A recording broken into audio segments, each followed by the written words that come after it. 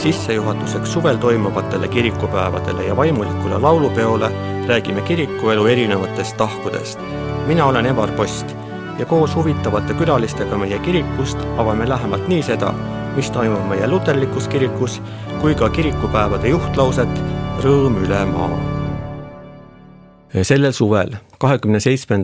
kuni 30. juunini toimuvad Viljandis Eesti evangeelse luterliku kiriku kirikupäevad pealkirjaga rõõm üle maa. See on tõepoolest suur rõõm, et sellised kirikupäevad saavad nüüd sel suvel toimuda, sellepärast et tegelikult oleks need algselt pidanud aset leidma juba 4 aastat tagasi. Siis tuli aga peale koroonapandeemia, need lükkusid edasi aasta võrra ja siis veel ja nüüd olemegi jõudnud tänasesse päeva ja olukorda, kus eelmised kirikupäevad toimusid 2015. aastal, nii et peaaegu juba 9 aastat tagasi. Meil on nendesse kirikupäevadesse sisse elamiseks plaanis üks intervjuude sari, kus me räägime meie kiriku elust erinevate nurkade alt.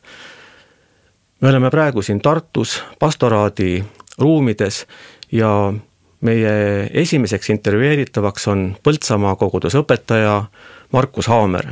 Markusega soovime rääkida meie kiriku vaimulike igapäevaelust ja tööst. Tervist, Markus!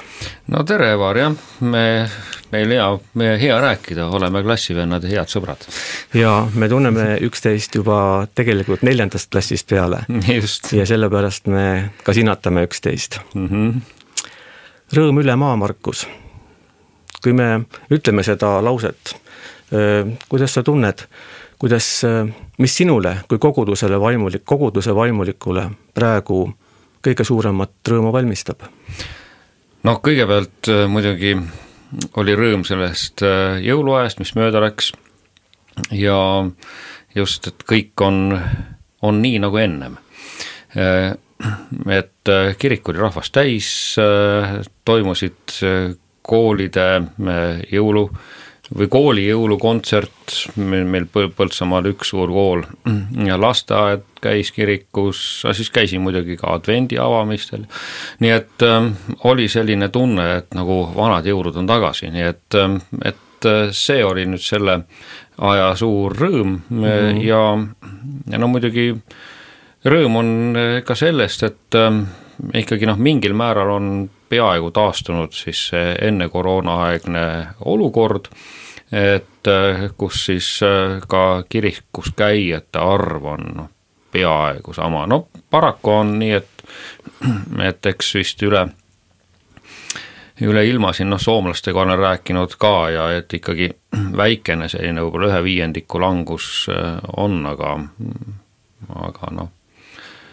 see on, võib olla ka lihtsalt, et see aeg pidevalt vaikselt natuke langeb hetkel, aga rõõm on sellest, et saame Jumala riigi tööd teha ja kiriku uksed on lahti ja kirikut vajatakse ikka ja jälle, et kus ka selles jõuluajas siis sain käia seal hooldushaiglas, kus ma ei olnud nüüd 3 aastat käinud ja siis seal siis igas palatis lugesin jõuluevangeeliumit, laulsin ühe jõululaulu ja palve ja õnnistamise ja et see, et kuidas inimesed vastu võtavad seda sõnumit, et mehed tavaliselt kipuvad olema sellised, ja tuled siia umbes sellise nagu ebakindla olemisega ja et aga siis, kui ma selle 10-minutilise protsessi seal olin ära teinud ja siis vaatasin, et kui tõsise või sellise väga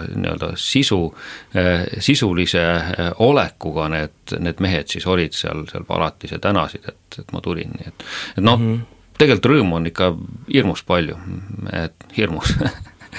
Seda on tore kuulda. Aga kui me vaatame laiemalt, Markus, me rääkisime siin sellest koroonaajast, mis meisse on oma jälje jätnud, meie ligidal käib suur sõda, mis meid ju tegelikult võib puudutama hakata veelgi sügavamalt. Kuidas selle laulu või kirikupäevade motoga on, et äkki oleks pidanud tegelikult olema ikkagi hoopis motoks mure üle maa?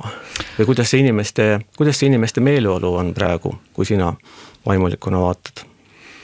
Ja ma ei tea, ma ise olen võib-olla liiga optimistlik inimene, et ma ei taha mitte kuidagi näha seda muret, et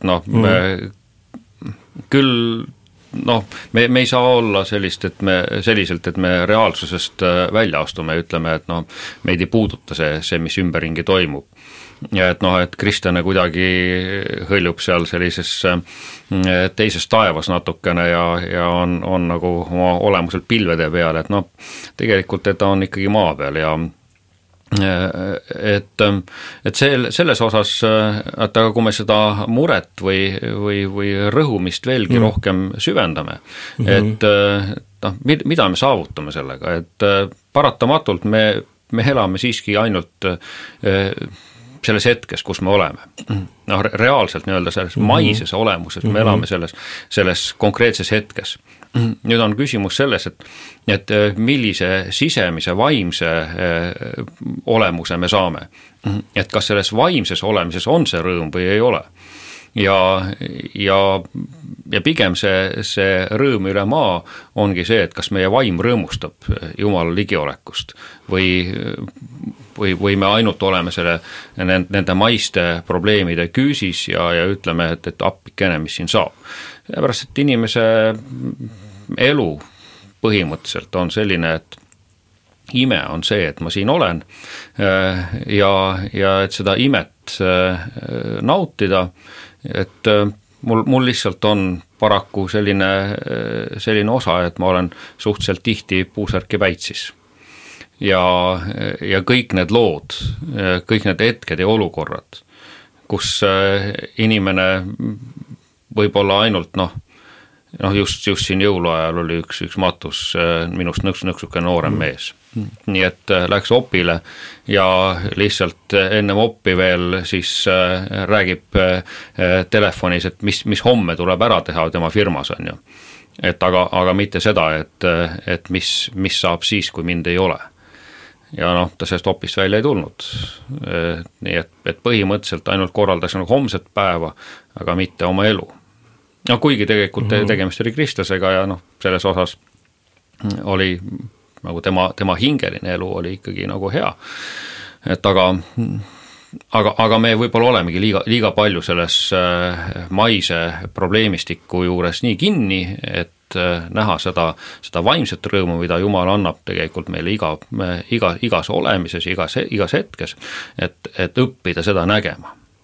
Ja neid näiteid on tohutult palju, kus ma siis just kogen seda, et see inimese sisemine olemine, et mõjutab kõike seda, mida ta hetkel teeb.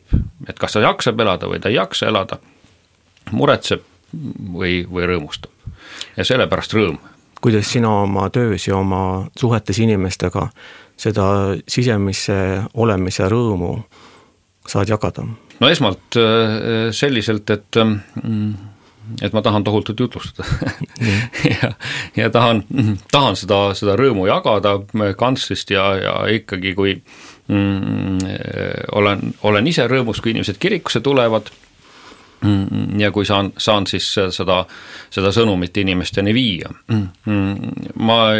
Ja muidugi ka siin, et vaimulikul võib tulla ka suur masendus peale, sellepärast, et kui mul seal kirikus on ainult 1-2 inimest või vahel ongi nii, et ainult kellamees, organist ja õpetaja, eks, et kas mul on nüüd mõtet teenistust pidama hakata, et kõik need kohustuslikud inimesed on kohal, aga kogudust ei ole sellises mõttes, kuigi võiks ju väärtustada neid ka ikkagi kogudusena, et siis võib see masendus tulla, et aga ma jutlustan kehvasti või minus ei ole seda rõõmu, mida ma jagan ja kuidas ma seda siis toon selle rahvale kohale. Et aga see, et mina saan üksnes anda, Jumal peab lõpuks või Jumal teeb selle töö. Me ei saa ütelda, et peab tegema, vaid ta teeb selle töö. Ja inimesed, kes tahavad selle vastu võtta, need võtavad ja minus ainult peaks olema see sama igatsus selles rõõmus ise elada, Jumala vaimu tunda ja kogeda ja seda nii palju edasi anda see ei pea olema ainult kantslis, vaid see tegelikult on igas eluhetkes, sest vaimulik paratamatult ta on selle koha peal, on nii-öelda see kirikupilt ja ta nüüd, kuidas tema elu hinnatakse, siis see ongi see sõnum, et mida ta sellega edasi annab siis. Et tegelikult vaimuliku tõeline jutlus ei ole mitte ainult tema jutlused kantslist, vaid tema tõeline jutlus on tema elu. Nii tema töised suhted, igapäevane elu, perekonnaelu ja elu kui tervik. Nii sa seda vaatad? Just ja sellepärast ka, et ikkagi püüeldakse sinna poole, et vaimulik elaks koguduse keskel. Kuigi meil paraku ei ole seda võimalust, et igal kogudusel ei ole oma vaimulikku ja ei saagi pidada, et lihtsalt ei ole seda majanduslikku potentsiaali. Aga samas, et et nüüd see vaimulik loomulikult peab arvestama sellega, et tema peale vaadatakse teistsuguse pilguga, teda hinnatakse siis selliselt, et see on nii-öelda pilt kirikust. Nii et sa mõtled sellele ka teadlikult? Ma arvan, ma võib-olla kunagi mõtlesin, aga see on minu lihtsalt loomulik hoiak või tunne, et või see loomulik olukord, et ma ei pea mõtlema sellele enam. See elab minus.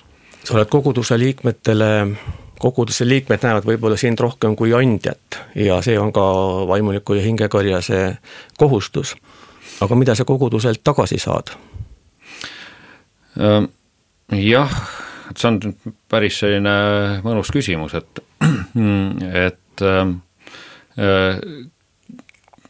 see on üks selline võtmeküsimus,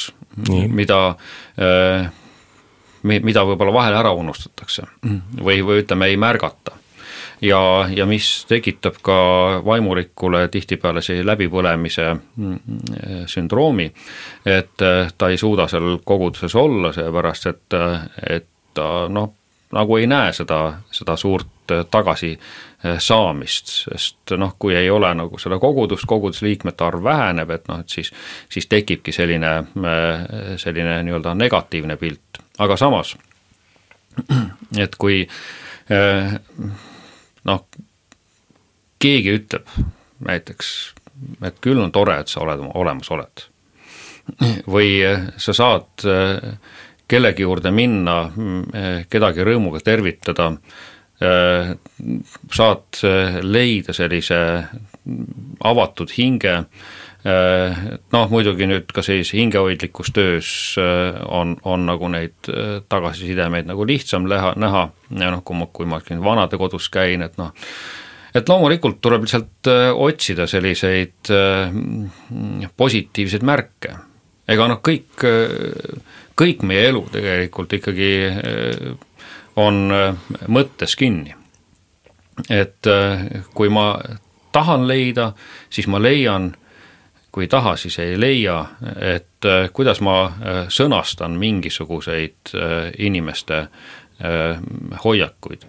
Muidugi loomulikult peab ise ka olema, ega sa ei, kui sa ise tahad olla selline jonnakas ja kuidagi kitsarinnaline ja oma õigust ja oma asju ajada, siis sa, eks nii nagu metsa hõikad, nii mets vastu ka ajab. Ja just, et kui ise oled avatud, siis tegelikult saad ikka väga palju koguduselt tagasi. Ma ütlen Põltsamaa koguduselt, ma ei tea, ma olen ikkagi ikka väga palju tagasi saanud või ütleme tegelikult igas kohas, kus ma olen olnud, et ma võin ütelda, et need koguduse liikmed inspireerivad ja muidugi väga toredad on need inimesed, kes kui jutlust kuulavad ja pärast tulevad ja natukene mida mingeid tagasisidet annavad, kas või natukene kriitilist või siis õpetuslikku, üks vana proua oli kooliõpetaja, kes siis väga täpselt kuulas ja siis kohati minu keelelisi apsakaid seal parandas ja ma siis õppisin ja nüüd just matsin selle inimese, nii et see side selle inimesega oli küll väga-väga hea, nii et tema õpetused sinu olid pigem positiivsed kui negatiivsed. Just, mina isiklikult hindan küll selliseid inimesi, nii et ja olen väga tänulik nendele, kes siis niimoodi käituvad, nii et aga kui seda tehakse armastuses, siis peaks iga inimene suutma seda vastu võtta, nii et ma tean, et Põltsamaal toimuvad ka piiblikursused, kuhu tulevad kokku inimesed üle Eesti ja ma tean, et ka sina õpetad seal. See on suur asi ja väga vajalik kindlasti. Aga mida need inimesed, kes sinna Põltsamaale on kogunenud ja kellega sa kohtud, mida nemad sulle on õpetanud, kas on ka midagi niisugust? See on üks selline väga mõnus võimalus seal piiblikooris olla ja õpetada ja või osaleda ja seda juhtida, sest selle piiblikooli eesmärgiks me oleme pannud inimese nüüd vaimuliku kasvamise ja see, et kui sa näed, kuidas inimene kasvab, et seal on olnud selliseid, kes on muidugi pikka aega kirikus olnud ja kristlased olnud, on neid, kes just tulnud, on isegi üks olnud, kes ei olnud ristitud ja on olnud otsijaid ja selle aasta jooksul vaatad, et kuidas selle inimese nüüd see vaimulik muutus toimub. Ja sa näed, et see ongi reaalne, et inimene muutubki vaimulikult sisukamaks ja ta lõpuks jõuab selleni, et ta saab nii-öelda täidetud või selle rõõmu oma elus. Ja üks inimene konkreetselt oligi, et ta ütles, et ma vaatan neid kristlasi ja need räägivad, et mingisugusest kristlikust rõõmust on ja et nemad on väga, väga rõõmsad, et nad on siis Jumalaga koos ja et ma nagu olen ka ju ikkagi kiriku liige ja aga ma ei saa sellest aru hästi, et ma tulin nüüd otsima seda ja ta 8 korda käis ära, meil on siis alati lõpus on armulauaga palvus, ta ei tulnud armulauale, 8. korral lõpuks tuli ja kui ta siis sealt läks, ta ütles, et nüüd ma saan aru, mida tähendab see kristlase rõõm ja paraku muidugi oli nii, et me ütlesime ka, et aga sellesse rõõmu sa saad jääda, kui sa jääd koguduse juurde, et kui sa jääd sellesse kristlaste ühendusse, et vastasel juhul see ei toimi. Ta arvas, et ta on nüüd piisavalt tugev ja toimib. Me teeme ka niimoodi, et kutsume siis vilistlasi kokku ja ükskord ta tuli mõni aasta hiljem ja ütles, et tead, sa ütlesid õigesti, et ma olen nüüd jälle kadunud või ära langenud, aga et see oli minu kogudus siin ja nüüd nagu see rõõm on kadunud jälle. Et siin ka, et kui sa ennem küsisid seda, mis siis see vaimulik rõõm on, et sa näed, kui inimene jääb koguduse juurde. Ja sellest tegelikult see on tohutu rõõm. Et sa tunned selle inimesega kaasa seda rõõmu, et aga tema ongi nüüd hoitud selles, et ta võib püsida selles rõõmu osaduses. Ja see on teil vaimulikule ka väga tähtis. Aga see osaduses püsimine on ka inimese isiklik vastutus. See on kahepoolne. no ja lõpuks ta jääbki tegelikult ikkagi inimese isiklikuks vastutuseks, noh loomulikult vaimulikul on ikkagi see osa, et ta võiks ja peaks kuidagi seda inimest märkama või noh natuke tunnustama ja kui ta tuleb, et noh siis ka nii-öelda osa võtma tema elust vähekene, et noh küsima mõned lihtsad küsimused, kuidas läheb. Et aga noh jah, ütleme, et selline see piiblikool iseenesest või see piiblikursus on et ma olen juba 8 aastat käinud seal ja ütlen, et iga aasta on väga huvitav ja uus neid loenguid kuulata. Kas meil võiks olla rohkem selliseid kursuseid ka rohkemate koguduste juures? Õnneks meie see piiblikursus on vist inspiratsiooni avaldanud, et noh siin pastoraadis näiteks on piiblikool käima pandud, ma tean, et on koguduste juures neid alustatud, nii et pärast seda, kui siis see piiblikursus seal oli paar aastat käinud, siis hakkas neid natuke tulema. Ja noh, eks kõik on kindlasti oma eri formaadiga ja muidugi, et seal noh, meie piiblikursusel ma ütlen, et käivad alati sellised väga tegusad ja kiired inimesed, et kellel on elus väga kiire. Ja nad naudivad seda, et nad saavad tulla ja astuda korraks nii-öelda elust välja. Ja selle kuus 1 nädala lõpu võtta ja lihtsalt nii-öelda saada sellisest vaimselt täidetud või vaimulikult täidetud. Ja noh, ütlevadki see vähem kui 24 tundi kohal olla mõjub selliselt nagu võib-olla terve nädala aega, noh et sellise jõu annab. Kuidas selle tegususe ja kiirusega sinu kui vaimuliku elus on? Et me ju teame, et EELK-s on paljudel õpetajatel teenida mitu kogudust, paljudel on ka mingisugune kirikuväline amet, et kui palju sinu igapäevatööst võtavad sellised majandusküsimused, korralduslikud küsimused ja kiriku õpetaja tööst välised töökohustused mingisugused? Jah, et kui siis nüüd, et mis on siis vaimuliku ülesanded, et me võime võtta on ju seda, et sellest seaduslikult on siis vaimuliku ülesanne koguduse vaimulik kasvatamine ja selle teenimine. Aga noh, praktiliselt on nii, et vaimulik peab olema natukene siis selline üliinimene, et kes saab kõigega hakkama, et ta on hea majandusjuht, hea firmajuht, hea töötegija, hea insener, kõik tööd oskab ära teha ja noh, ja siis lõpuks siis ka hingehoidja ja siis peab head jutlused, nii et noh, miks ma need lõpuks jätsin, sellepärast, et noh, kahjuks, noh muidugi oleneb natukene kogudusest, aga ikkagi ja kaastöölistest, aga ikkagi selline majanduslik pool võtab ikka väga palju, sest noh, ütleme, et riik ei ole veel aru saanud, et millist rolli mängib kogudus just sellised muinsuskaitseliste objektide üleval hoidmisel, mis on siis kirikud, et põhimõtteliselt ju teeb see kogudus riigile suure teene, nad hoiavad ühed maamärgid püsti ja kui nüüd noh, mõtelda sellele, et mida turistile näidata, noh, esmajoones ongi kirikud.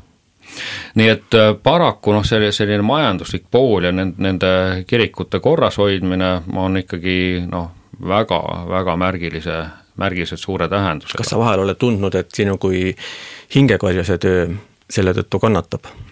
Jah, ikka, et noh, näiteks võiks ju teha kodukülastusi, aga ma nagu ei leia tegelikult selleks aega.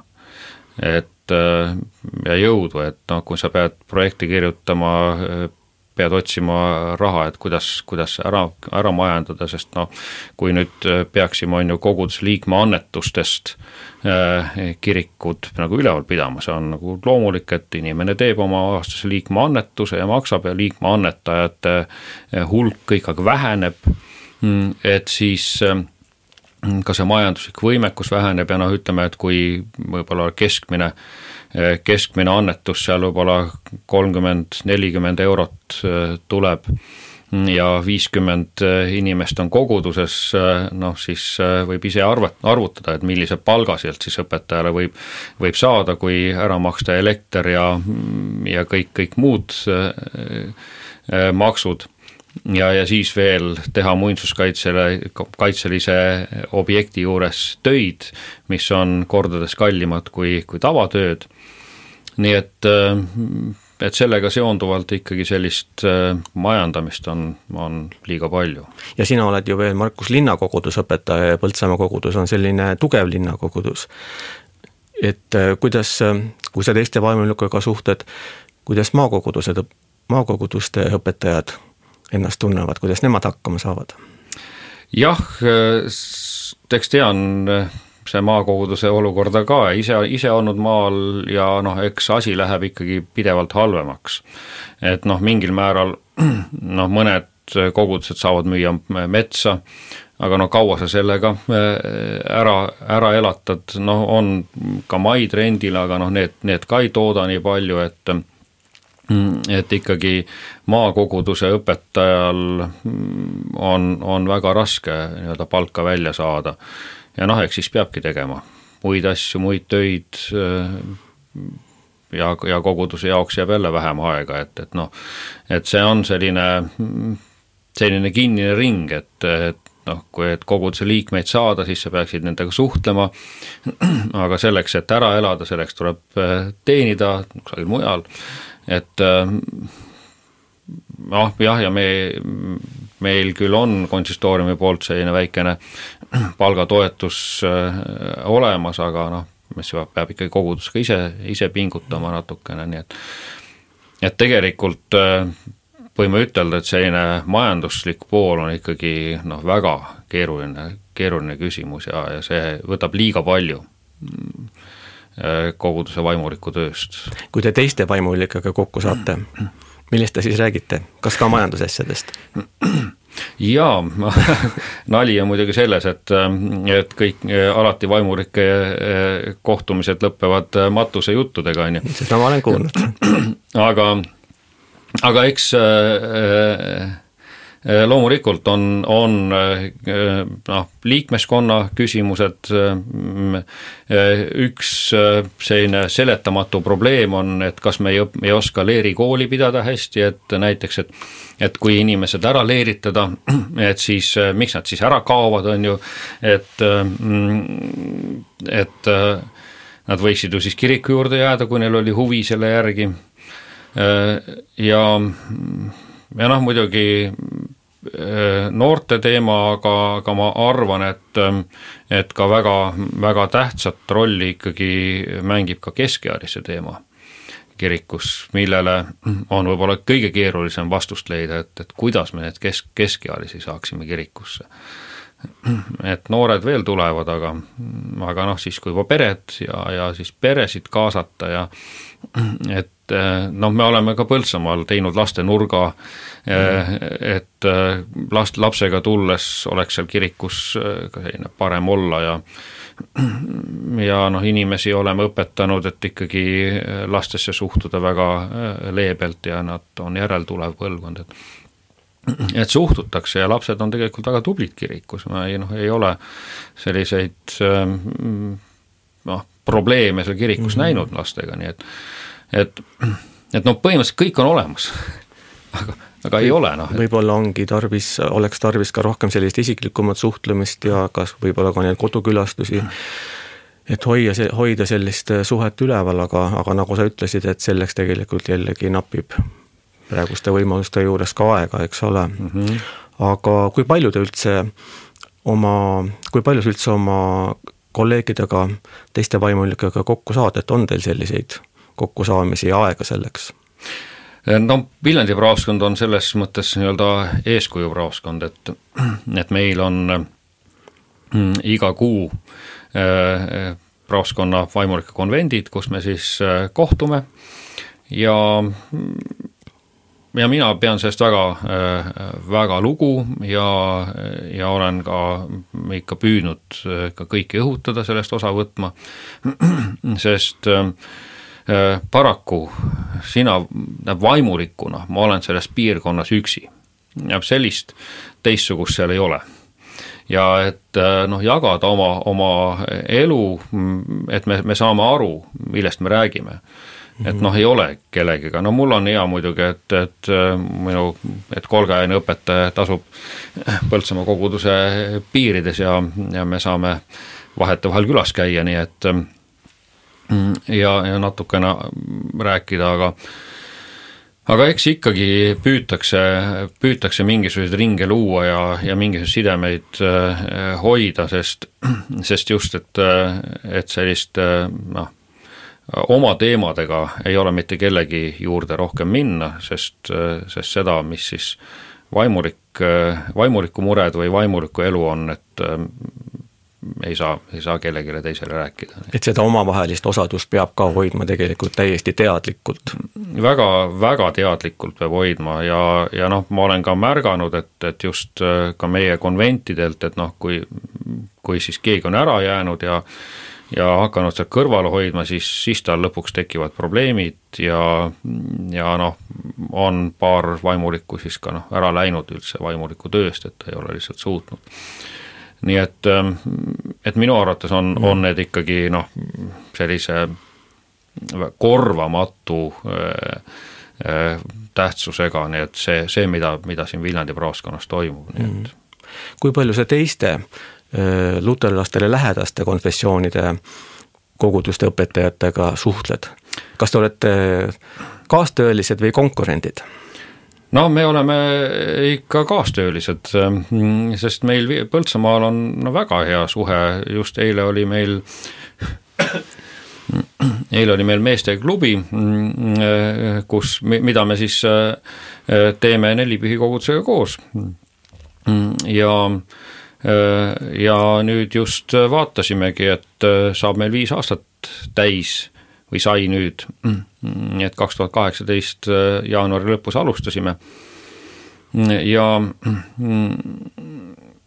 oikumeeniline vabariigi aastapäev ja nüüd sellest matusest, mis ma ennem rääkisin, et see oligi tegelikult üks Nelipühi inimene ja kuna see matus siis oli nii suur, et siis pidasid meie kirikus seda ja me siis kolmekesi, et seda kolm vaimulikku seda siis ka läbi viisid, et siis 2 Nelipühi vaimulikku, mina siis luteri vaimulikuna, nii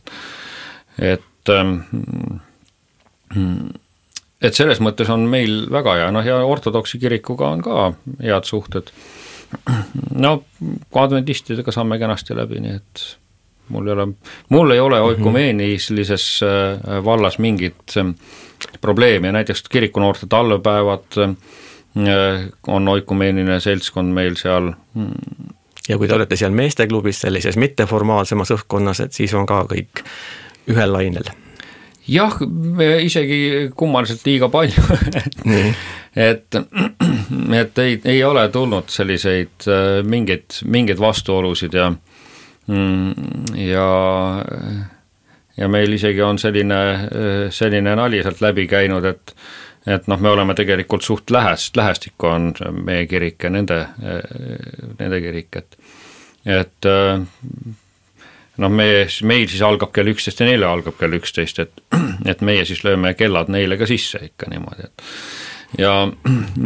aga et siis, et kas meil üldse ongi vaja neid erinevaid kirikuid, et me võiksime ju teha, nii nagu siis Inglismaal on, et kui ma seal Mattias oli Inglismaal, sain seal käia ka pühapäeval jumalateenistusel, hommikul oli siis kell 8 selline liturgiline, ütleme selline väga traditsiooniline teenistus, keskpäeval oli selline juba suurem pereteenistus, natukene vabama vormiga, et esimene oli siis albades, teine oli ülikonnas ja kolmas siis oli õhtul noorteteenistus, kus siis oli nii-öelda a la lühikestes pükstes, on ju.